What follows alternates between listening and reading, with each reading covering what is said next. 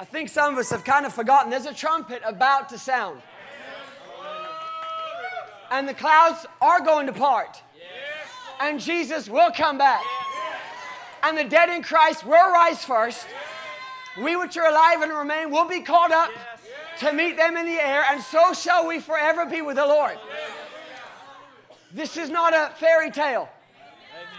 It's as sure as a nose stuck on the front of your face. Behold, he comes, riding on the clouds, shining like the sun at the trumpet call. So lift your voice. This is the year of Jubilee. Amen. Freedom to the captives. Deliverance to the bound and the oppressed. Recovering of sight to the blind. This is it. Amen. All righty. There's some things I want to share with you tonight, but you got to make me a promise. Do you remember what it is?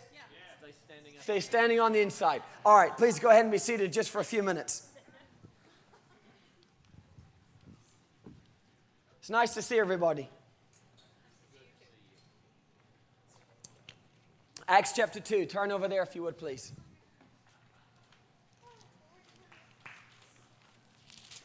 Because there is no God like Jehovah. This is something that mopped my sweaty brow. Thank you.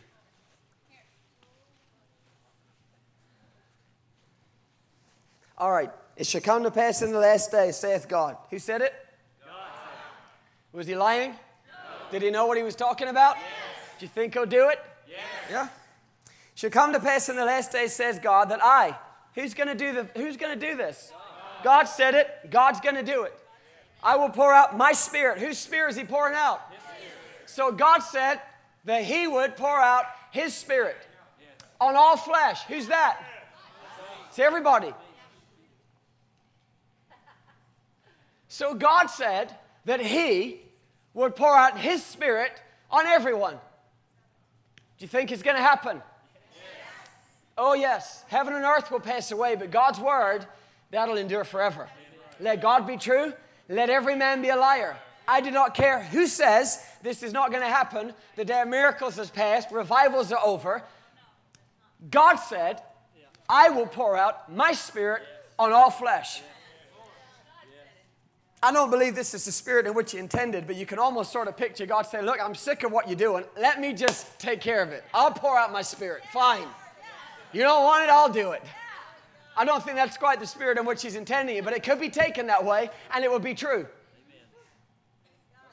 There comes these moments in time, you got to understand, where God just sort of steps in and takes over. Did you wear your shouting shoes? And your shouting socks? Okay. Now, help me, some theologians, a little more theological than me, but there was a guy in the Bible that was fighting a battle. I think it was Joshua. And he was looking down, and there was this warrior in the middle of the battlefield holding his sword up high. Do you all know this story? Oh, this is awful. None of us know it. Well, let me tell you. There was this guy standing in the middle of the field with his sword held high. And Joshua was trying to figure out whose side he was on and who he was fighting for. You remember this story now? He was trying to figure out whose side this warrior was on and who he was fighting for. And Joshua said, and I couldn't figure out whose side he was on. The reason is this warrior represented Christ. And you got to understand, when Jesus Christ steps onto a battlefield, he doesn't come to take sides. He comes to take over.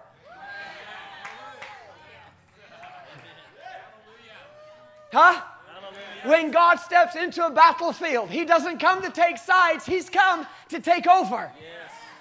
God's not looking to take sides in Cumming, Georgia. He's come to take over. Let God arise and let his enemies be scattered. The mountains will melt like wax at the presence of the Lord. Amen? This is good news because you can trust him. You can trust him. Shall come to pass in the last days, says God, that I will pour out my spirit upon all flesh, and your sons and your daughters shall prophesy. Your young men will see visions, your old men will dream dreams. We made a lot of that. I don't think that necessarily means that there's a cutoff age, and at about 55, you stop seeing visions, you start dreaming dreams, because most of the day you're asleep anyway. I don't think that's what it's talking about. It's not talking about retirement. It's just saying, look, there's going to be dreams, there's going to be visions, sons, daughters, young, old, servants, handmaidens. I'm just going to do this on everybody. We nitpick about the wrong thing. No, God's just saying, get ready. And I will show wonders in the heaven above and signs in the earth beneath. There are signs and wonders that God has reserved for the last days. Different people have had visions of rooms in heaven with body parts. Knees that have been being replaced by God. Amen. Legs that aren't there, growing out and appearing. Amen. Say, oh, I don't know about that sort of thing. Well, can I say with respect and with a twinkle in my eye, just read the Bible. Just read the Bible. It's everywhere. The maimed were made whole. Do you know what maimed means? Maimed means got bits missing. That's what it means. Literally, that's what, well, that's not the Latin, but that's what maimed means. It means you got bits missing. The maimed are made whole. They got their bits back. That could go really wrong, but you know what I mean? The missing bits. All right, moving on. Signs, and the only signs we have in our churches are the exit signs above the door. The only miracle is if we can stay awake throughout the sermon. The only wonder is, will anybody come back next week? But God speaks of a day where that will change, and the catalyst, the spark, the moment this happens is when He pours out His Spirit. So it will behoove us to get particularly ready for that moment. Amen? Because the Bible declares this, for my people shall be willing in the day of my power. It's both a declaration and information. Declaration, God's saying, I know them, my people, they'll be ready. But it's also information. People, get ready. This is why God sent Elijah. This is why God sent John the Baptist preaching in the wilderness to make ready a people prepared for the Lord. The Lord is prepared for the people. Are the people prepared for the Lord? The Lord is ready for us. Are we ready for Him? Amen? Well, that's what these meetings are about, at least in part. Years ago, Angela and I were in a meeting in Tyler, Texas, and it was in a mostly unfinished building that was supposed to be finished in time for the meeting, but it wasn't.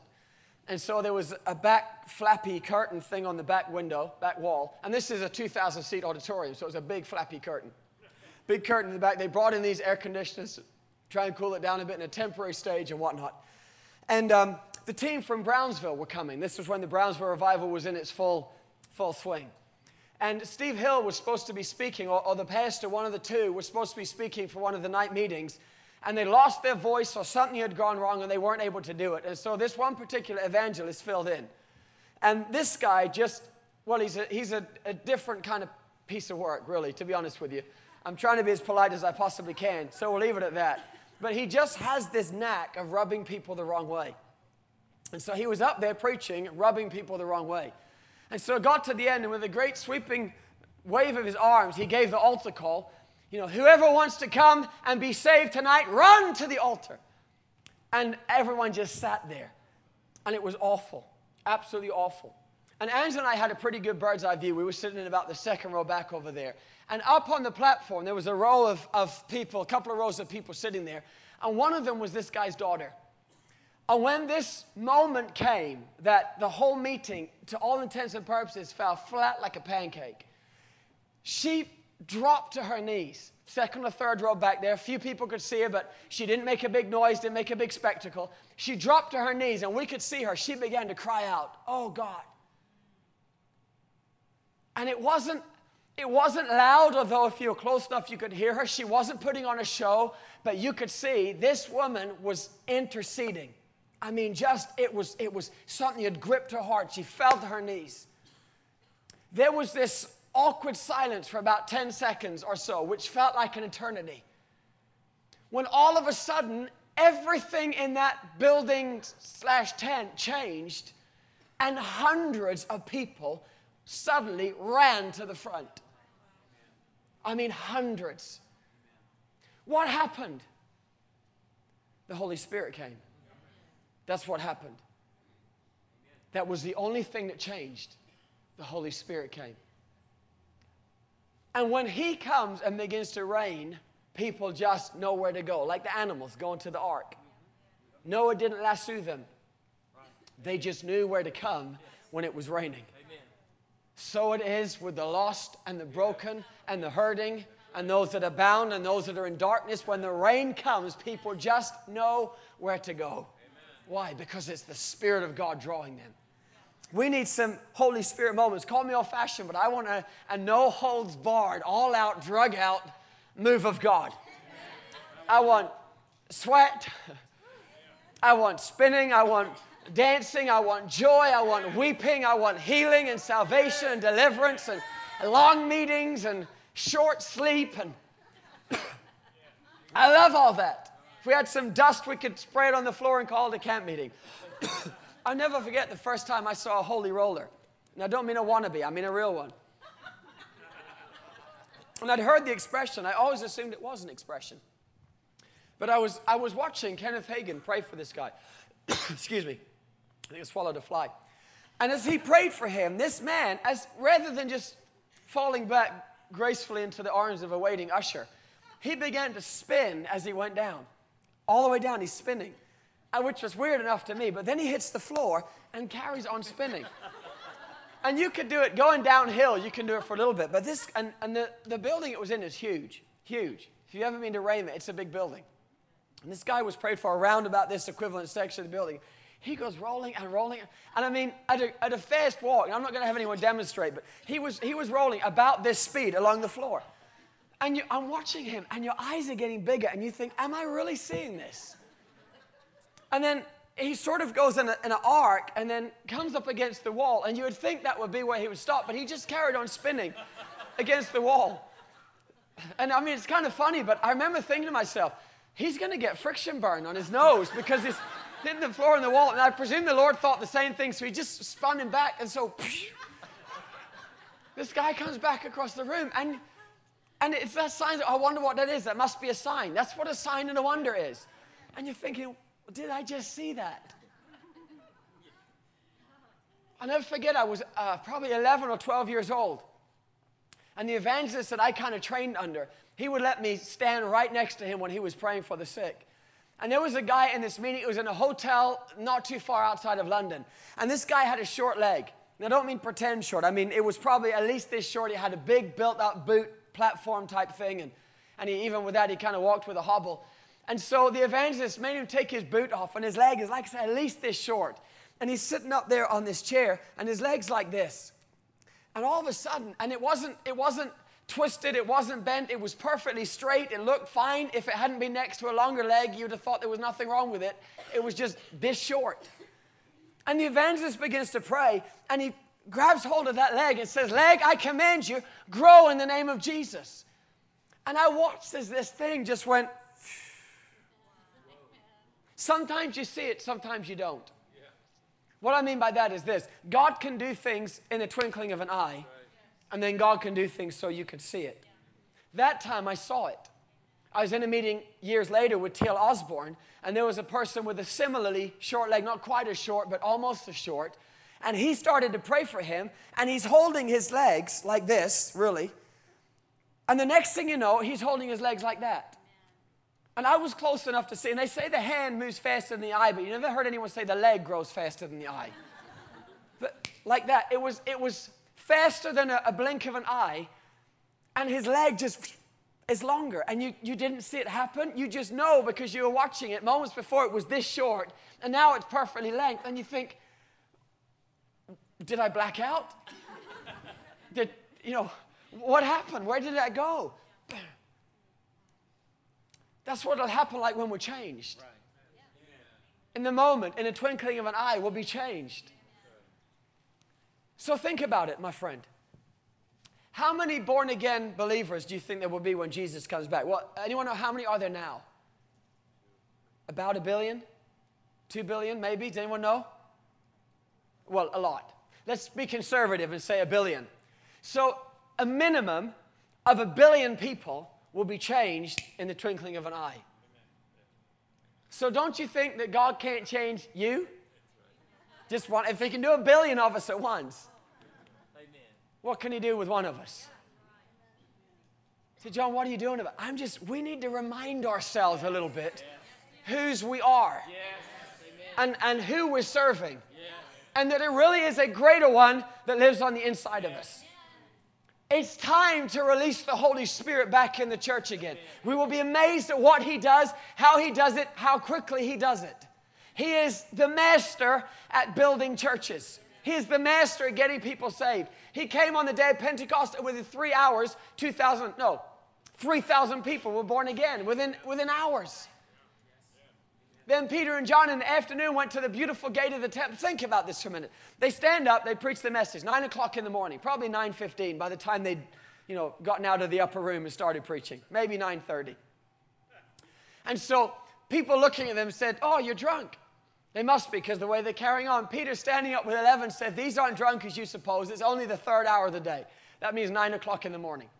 But this is that which was spoken by the prophet Joel.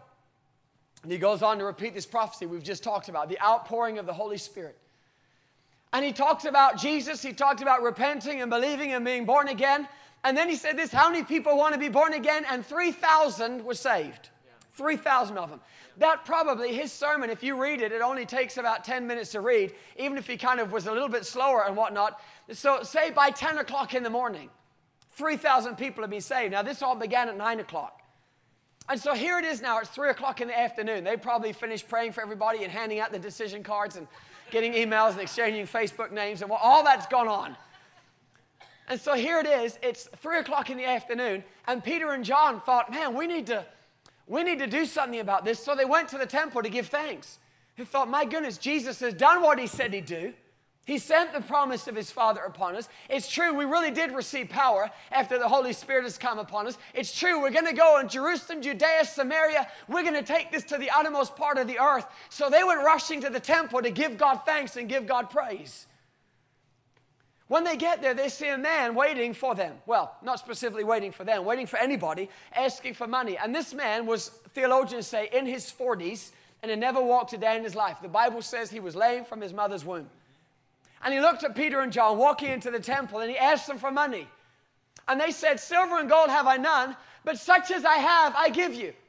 And then they grabbed him by the hand and said this, now, in the name of Jesus Christ of Nazareth, rise up and walk. And they lifted him up.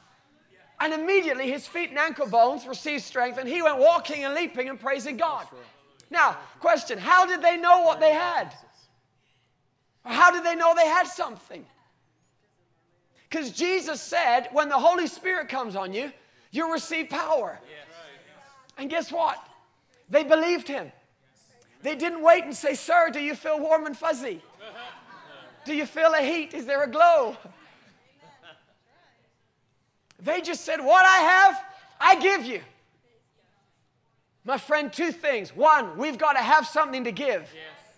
And number 2, once we've got it, we've got to know that we've got it. Amen? Amen? We don't know how many days later, but it wasn't that many days later. Another 5,000 people are born again, probably at the rate they were going the next day.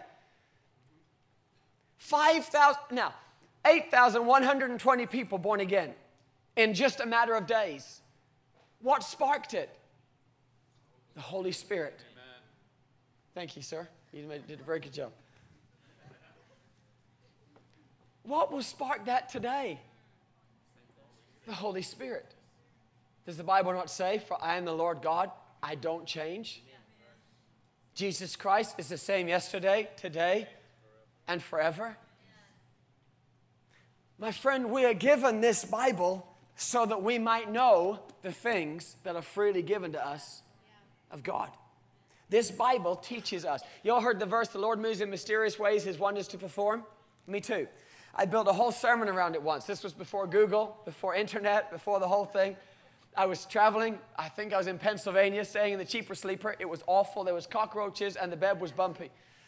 But, I mean, horribly so. So I barely got any sleep. On the bright side, I was up early, and I was praying, and I'd built this whole sermon around the Lord moves in mysterious ways. But my useless little concordance in the back of my Bible didn't have it. So when we got to church, the pastor says, anything you need before we start the service? I said, yes, I just need to borrow your Strong's Concordance for a minute or two. Sure, he said, showed me into the office, gave me the Strong's Concordance, and I sat down, and I was just going to fill in the verse. I couldn't find it under mysterious, couldn't find it under move, couldn't find it under wonders or perform, because, of course, I realized it's not in the Bible. It's a mother's verse. Up there with cleanliness is next to godliness, and the Lord helps those who help themselves. An idle mind is the devil's playground, and the Lord moves in mysterious ways as wonders to perform. My friend, God does move in mysterious ways. His ways are higher than our ways. His thoughts are higher than our thoughts. They are mysterious to us, but He's told us His wonders and exactly how He'll perform them. And He says, the way I'm going to save everybody is I'm going to pour out my Spirit on all flesh. And the first people affected by it are sons and daughters. That's children. I mean children of God. I don't mean generationally infant. I mean children of God.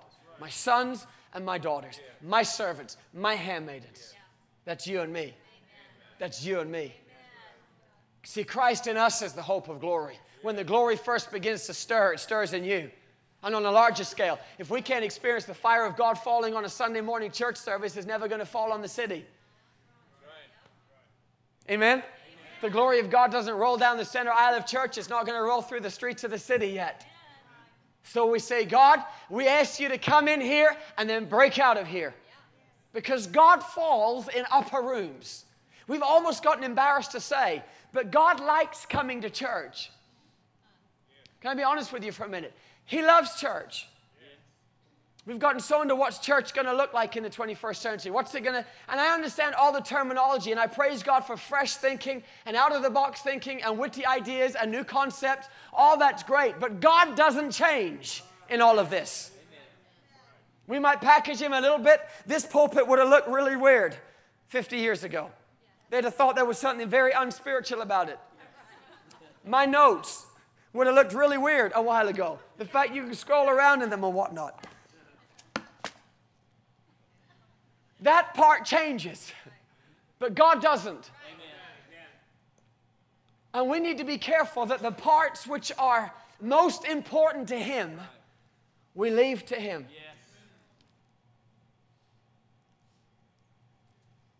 We've got to give God room. We've got to allow the Holy Spirit some space. What does He like to do? He likes to fill people. You see it in the Bible. He does it time and time and time and time and time again. He loves doing it. It's one of His specialities. He's really good at it. Amen. He loves it. He knows it's effective. He knows it's powerful. Amen. He's not excited about dryness. He's excited about overflowing. Yeah. When He anoints you with fresh oil, it flows out of you. Amen. We're not supposed to get by like the old Brill cream with a little dab will do. Some of us are living on the smell of an oily rag. When there is fresh oil waiting for you and fresh oil waiting for me. And some things that have gotten dry will run and flow again. Amen? Amen.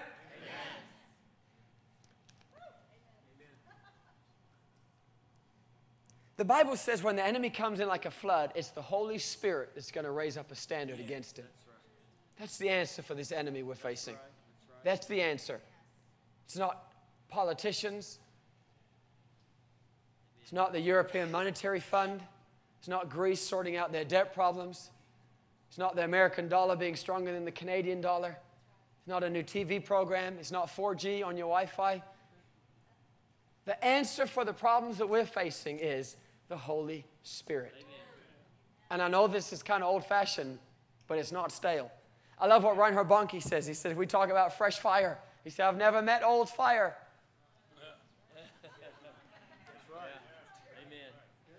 The Holy Spirit is still fresh.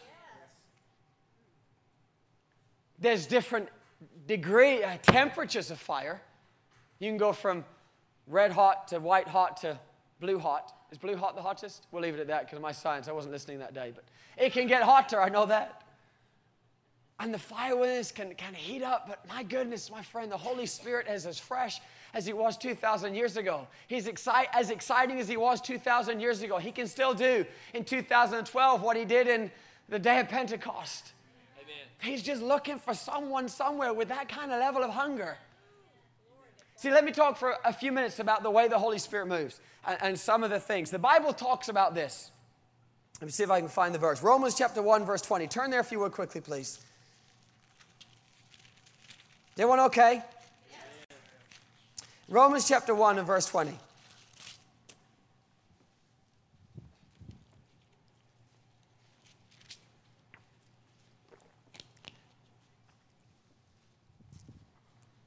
Says this.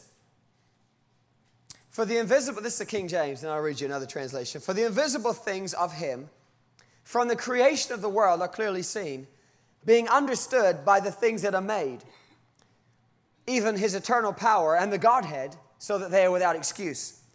Another version says, for since the creation of the world, God's invisible qualities, his eternal power and divine nature, have been clearly seen, being understood from what has been made, so that men are without excuse. What does that mean? This means this. We're taught a lot of things about God and about things that are unseen by the things he created and the things that we can't see. It's why he did all these things. And so there are some natural emblems that are used to teach us things about the Holy Spirit that we can't see. For example, the Holy Spirit is described as being like a dove. He isn't a dove. He's God. But there are things about the dove. It's a universal symbol of peace. It's a very, very clean bird. It's a very gentle bird. Teaches us some things about the Holy Spirit. But one of the most powerful analogies when it comes to the Holy Spirit is water. And the way that he is likened to water in different circumstances and different situations. Water is one of the most important elements on earth for life. It cleanses, it sustains us, it refreshes us, as does the Holy Spirit. There's a cleansing, there's a refreshing, there's a sustaining, there's a washing that comes when the Holy Spirit comes over your life. Sometimes he moves on us like rain, he falls on us, he's with us, he's on us, but the work of the Holy Spirit when it comes to water is described in 3 different ways. First one is this, a well. Everyone say a well. A well. Second one is a river. Say a river. The third one is rain. Everyone say rain. Turn to John chapter 4 if you would please. Let's just look at the word here for a few minutes and then I'll share some other thoughts. John chapter 4.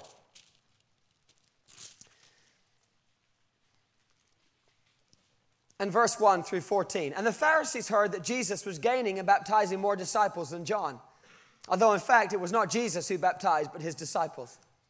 When the Lord learned of this, he left Judea and went back once more to Galilee. Now he had to go through Samaria, so he came to a town in Samaria called Sychar, however you say it, near the plot of ground Jacob had given to his son Joseph. Jacob's well was there, and Jesus, tired as he was from the journey, sat down by the well. It was about the 6th hour. When a Samaritan woman came to draw water, Jesus said to her, "Will you give me a drink?" His disciples had gone into the town to buy food. The Samaritan woman said to him, "You are a Jew, and I'm a Samaritan woman. How come you ask me for a drink?" For the Jews do not associate with the Samaritans. Jesus answered her and said, "If you knew the gift of God and who it is that asked you for a drink, you would have asked him, and he would have given you living water." "Sir," the woman said, "you have nothing to draw with, and the well is deep. Where can you get this living water? Are you greater than our father Jacob, who gave us the well and drank from it himself, as did also his sons and his flocks and his herds? Everyone who drinks shall be thirsty. Everyone who drinks this water," Jesus answered, "will be thirsty again. But whoever drinks the water that I give him will never thirst."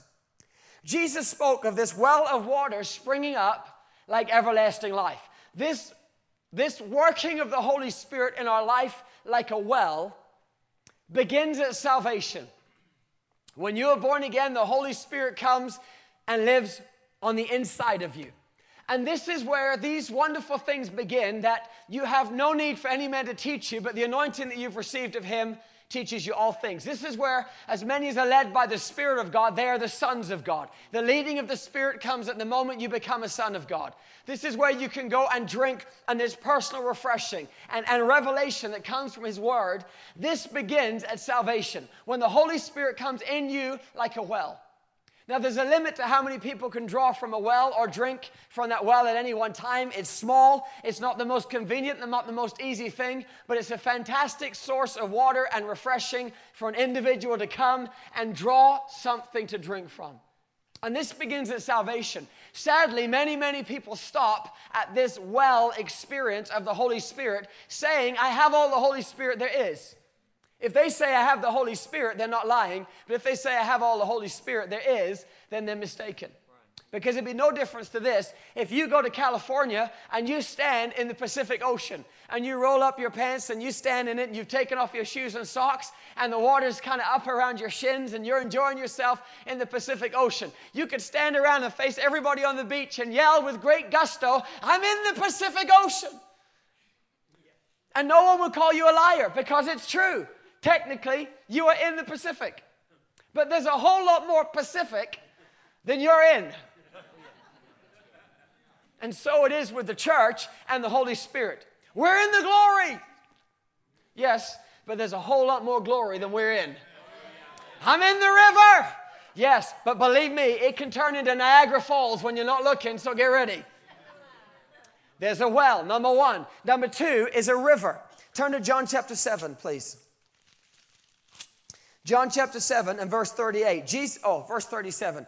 In that great day of the feast, Jesus stood and cried, saying, If any man thirst, let him come to me and drink. He that believes on me, as the scripture has said, out of his belly shall flow rivers of living water. But this he spoke of the Holy Spirit.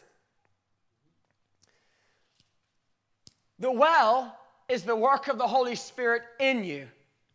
It's for you. It's about you.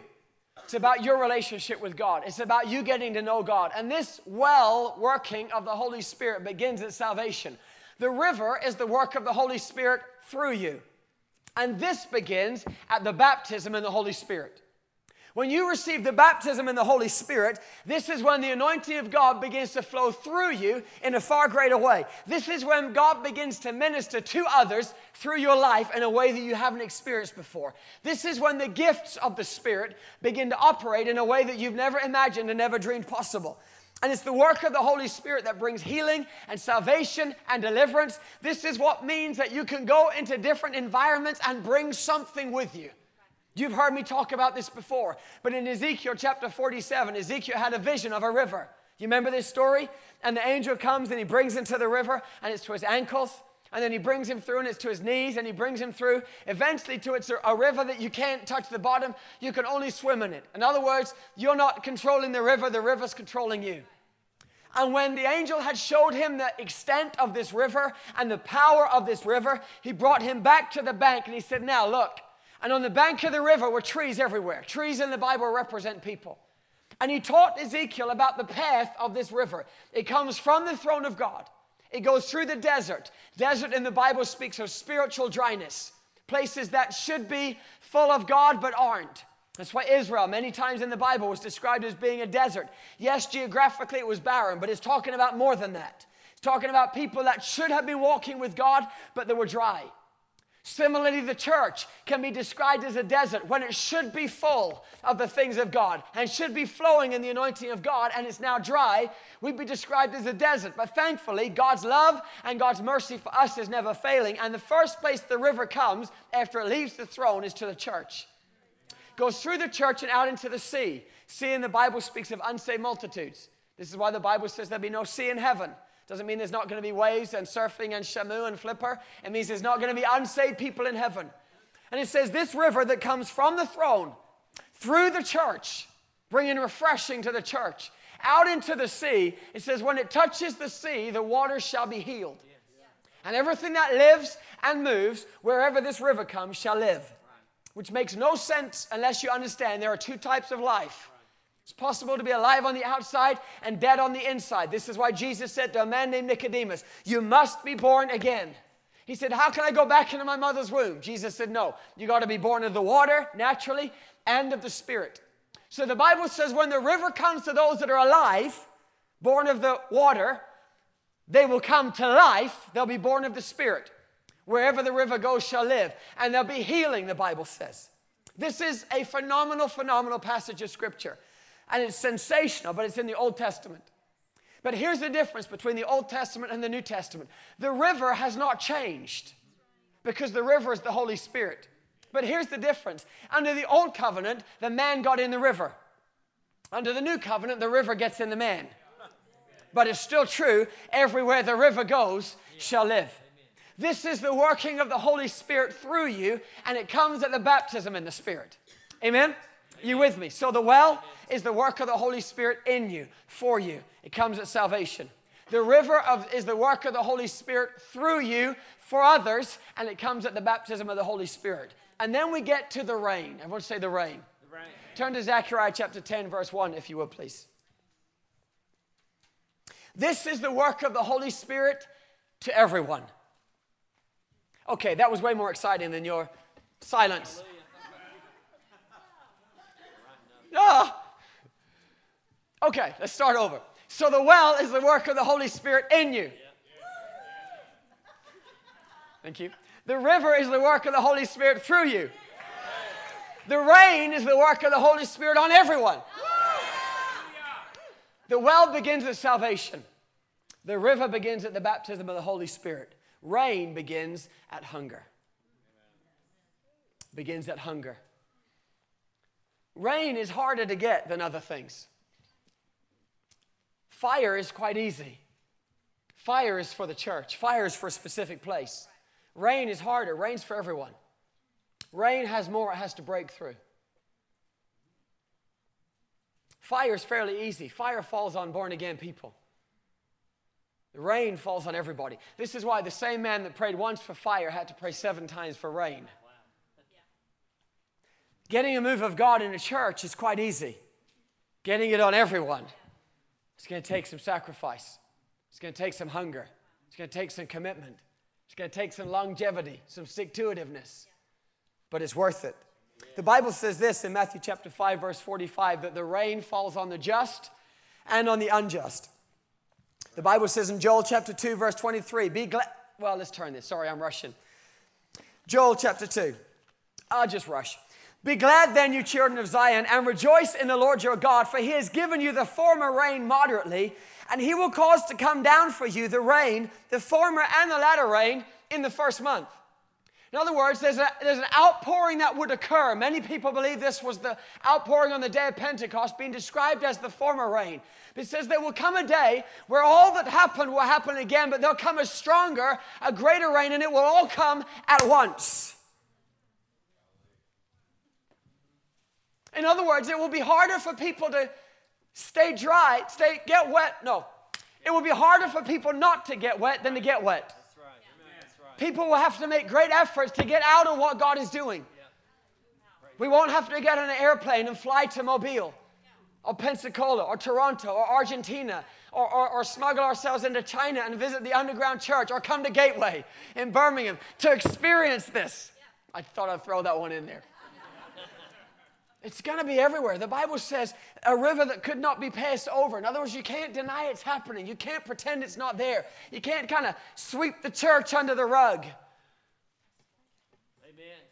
Why? Because when body parts are growing, when drug addicts are being set free, and when 3,000 people are getting born again a day, you can't sweep it under the rug. I'd love to see what some of these pundits are going to do with that. There'll be a lot more people sitting on airplanes when you get the hoity-toity guy saying, huh. Going, ha, back. If you weren't here this morning, you don't know what I'm talking about. But why? Because the righteous are as bold as a lion. Rain changes things. This rain is what we would more traditionally think of as revival. This level of outpouring of the Holy Spirit comes when someone somewhere gets hungry for it. Do turn to Joel, if you will, please. Turn over to Joel. I want us to read a few verses here, and I'll close in a minute.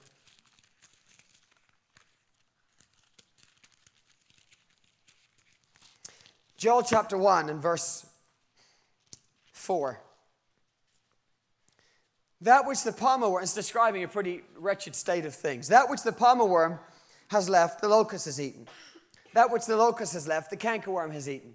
That which the cankerworm has left, the caterpillar has eaten. So they're not doing very well. We could say it this way. That which the television stole, the radio took. That which the radio left, MTV sapped out. And that which MTV didn't devour, the internet got. And that which the internet didn't take, Facebook has stolen. And And you're kind of left with no one praying, no one seeking God. And you could put it all kind of different ways. And that which cigarettes left, alcohol took. And that which alcohol left, drugs took. And that which drugs took, left pornography God. And you can come all that. But what it's saying is this, is that a place that was fruitful and vibrant has been robbed from and robbed from and robbed from and robbed from until all that's left is a skeleton of what it used to be. So what should we do? Should we say, oh, I feel so sorry for myself. Times are tough. Price of gas is high. Never been higher. We need a new president.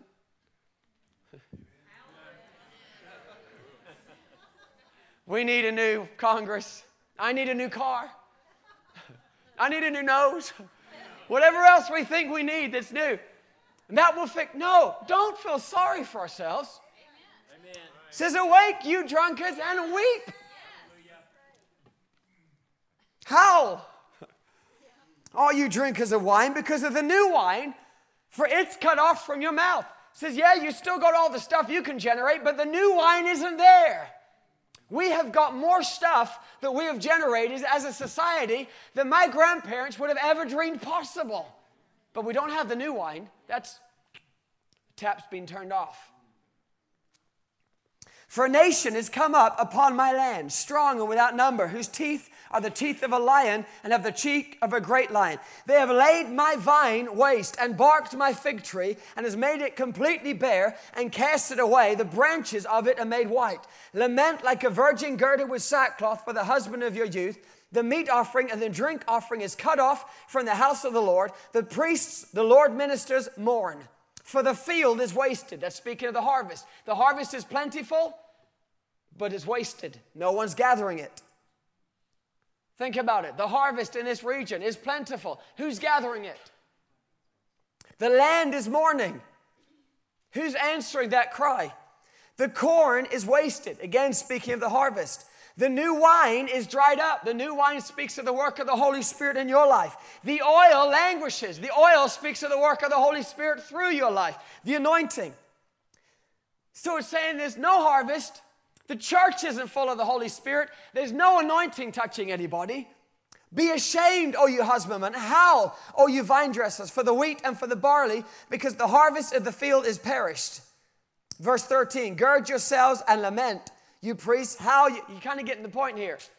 We're not just supposed to sit back and say, well, it's the times we live in. Well, these young people, they've just got no respect.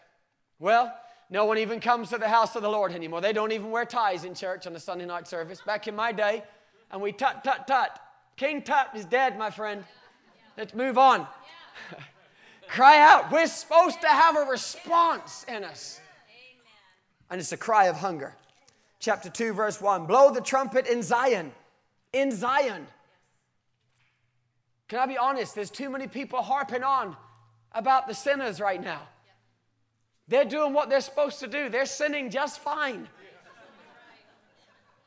They are fulfilling their part. They are sitting in darkness, waiting for a great light. Don't worry about the darkness. Worry about the light. I mean it. Keith Green put it this way. He said, the world is asleep in the dark and the church is asleep in the light. That's why the Bible says, awake. First thing, wake up. Wake up.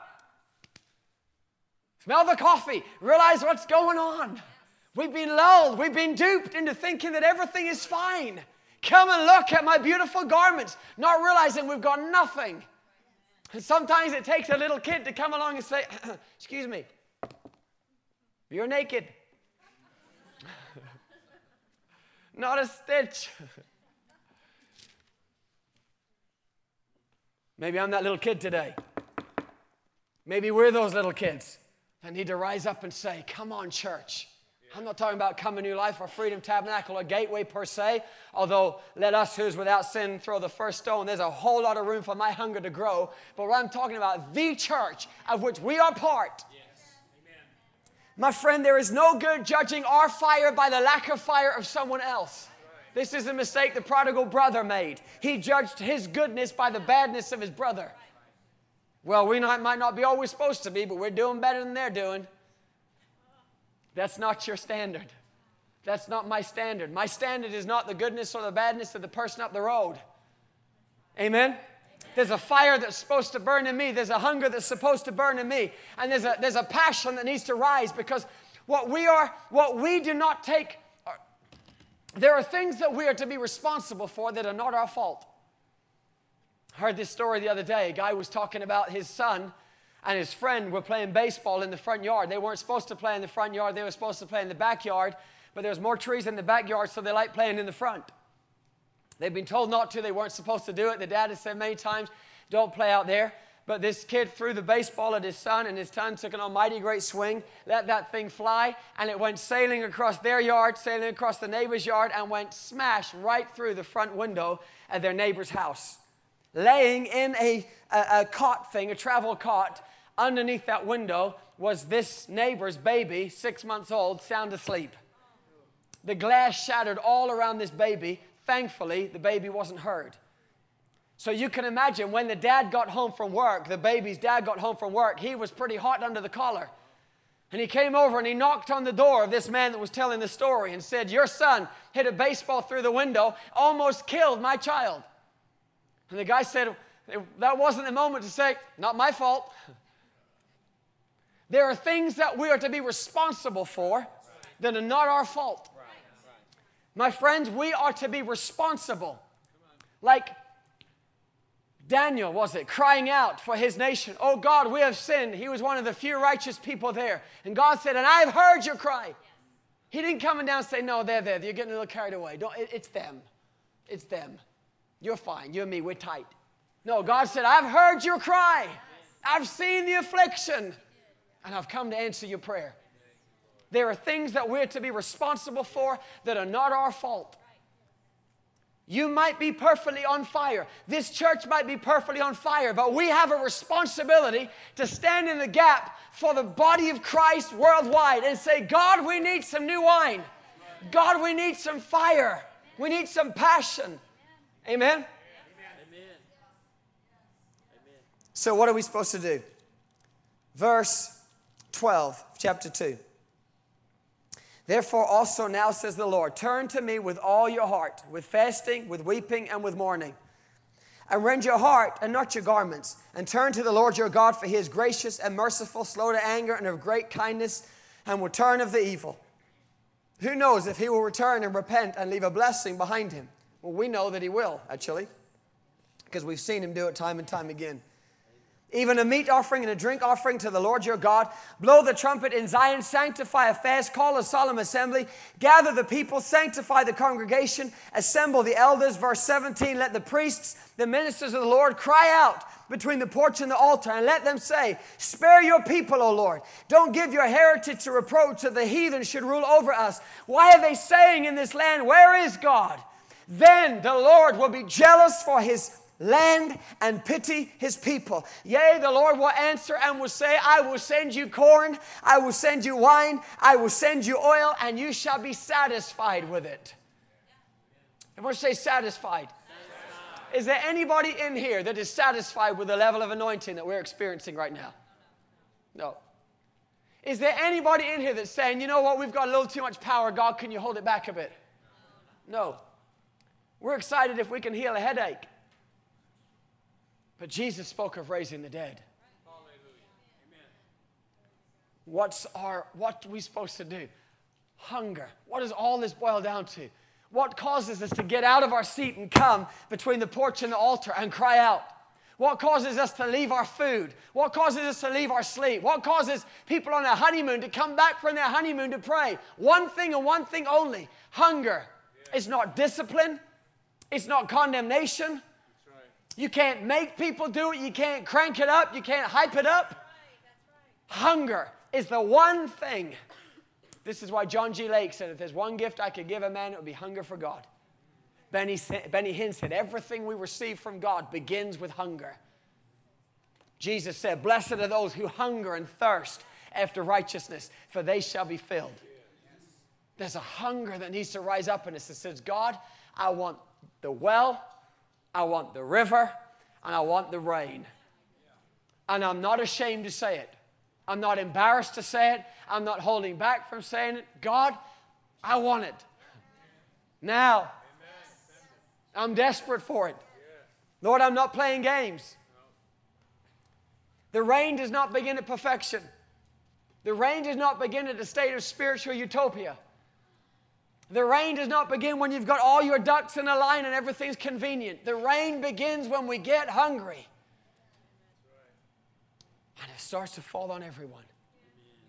Remember the thing I was talking about this morning about the way the move of God is like that bomb that drops in one place, but there's a mushroom cloud. And it affects everything. What God wants to do in these days, I believe, will affect everything and everyone. This is why the motto of our church is passion gathers here. Passion gathers here. I don't want to go to a church because it's convenient. I don't want to go to a church because I can walk to it. I want to go to a church because it's passionate. I want to go to a church because it's full of people who, like me, are hungry. Hungry for the things of God and hungry for the outpouring of the Holy Spirit. And this outpouring of the Holy Spirit, this rain that we're talking about, it's the season where people begin flocking to Christ. This is what's going on in Africa. It's raining. It's raining in the Spirit. This is why Reinhard Bonnke has millions of people born again in his meetings. He was at in our city a few months ago, and he was saying this. He said people used to ask him in the early days, Reinhard, why does no one come to your meetings? And he'd say, I don't know. I don't know why no one comes. And he'd preach his heart out, and there'd be 7 people there. And none of them would come back the next day. He said, today there's millions of people that come. And everyone says, Reinhard, why do all the people come to your meetings? He says, I tell them, I don't know. Preaching the same as I did when no one came. What changed? It started raining. Amen. It started raining. This is why I believe God is sending Africans all over the world. The biggest churches in the world today, most of them anyway, are pastored by Africans. Why? Because they've experienced the rain. They know what it looks like. They know what it feels like. Nigerians are shaking Europe at the moment because there's a hunger. And they pray, and they pray, and they pray, and they pray. And that's just for warm-up. That's right. Amen. I had the privilege of speaking a few years ago at a Nigerian prayer meeting called the Festival of Life in London.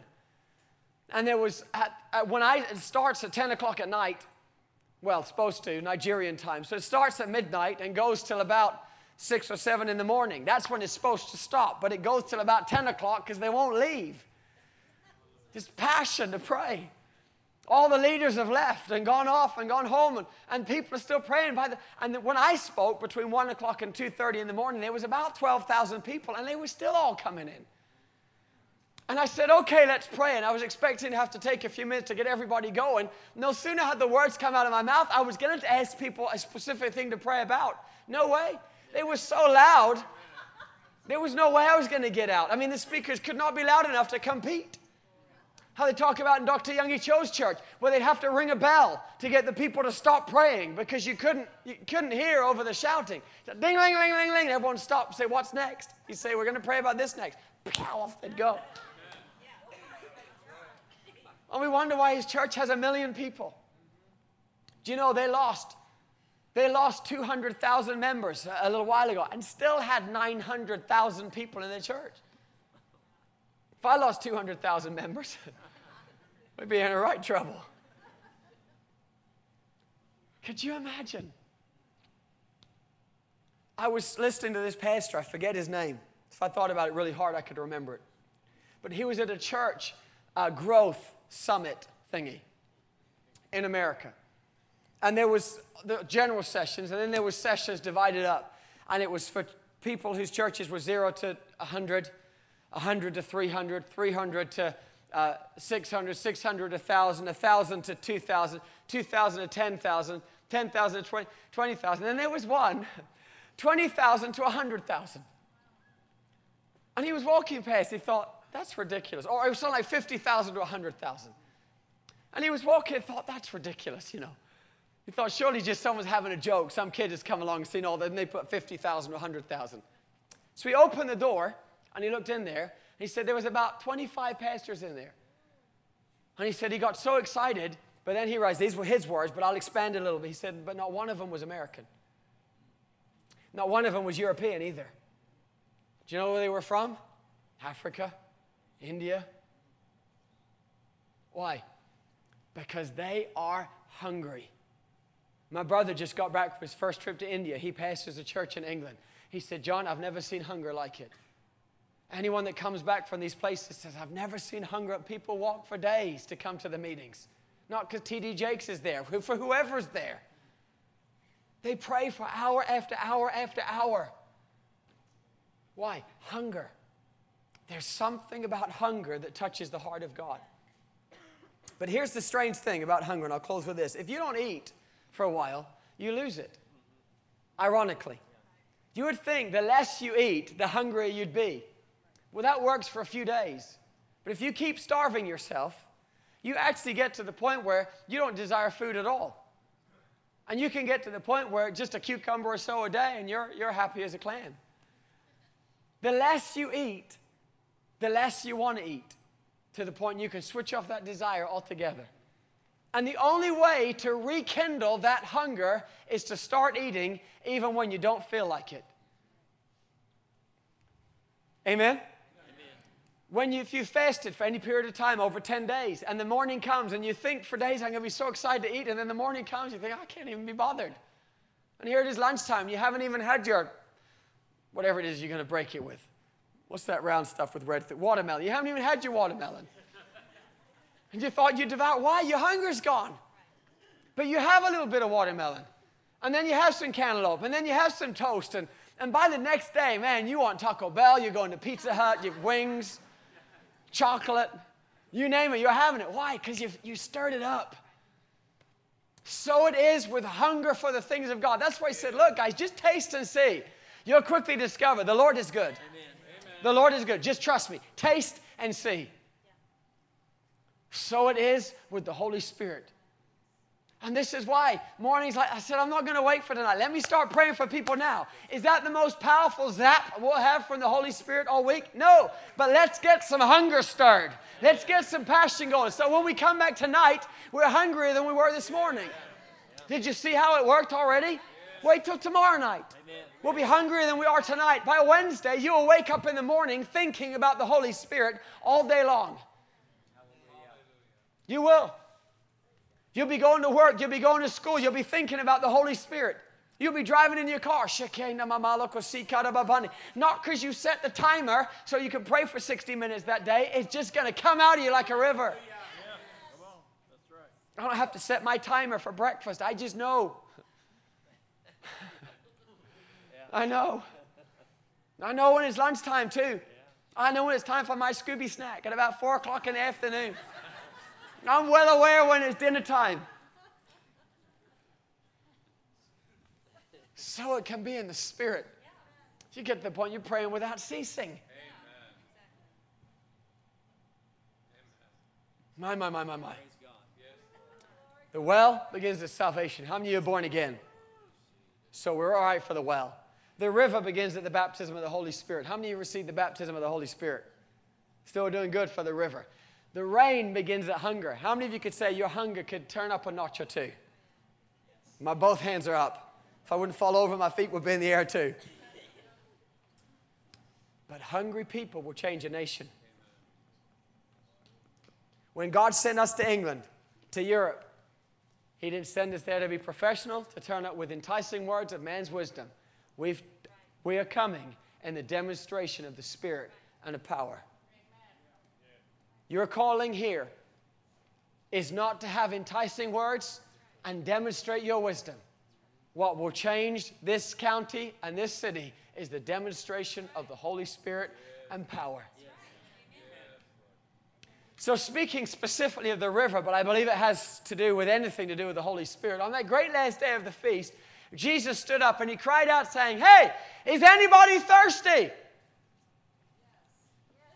We'd say, thirsty for what, Jesus? No, He wasn't interested in being specific.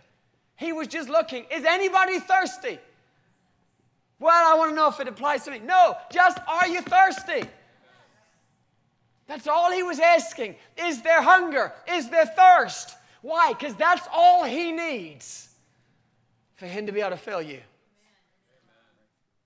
He said, if you're thirsty, then come to me and drink. And the water that I give you is going to flow out of you like a river. And he said, and I'm talking about the Holy Spirit. Hallelujah. So, guess what I'm going to do? I'm going to take us on a journey back 2,000 years to a last beautiful, great day of the feast. And pretend it's Jesus for a minute saying, hey, guys, anyone thirsty?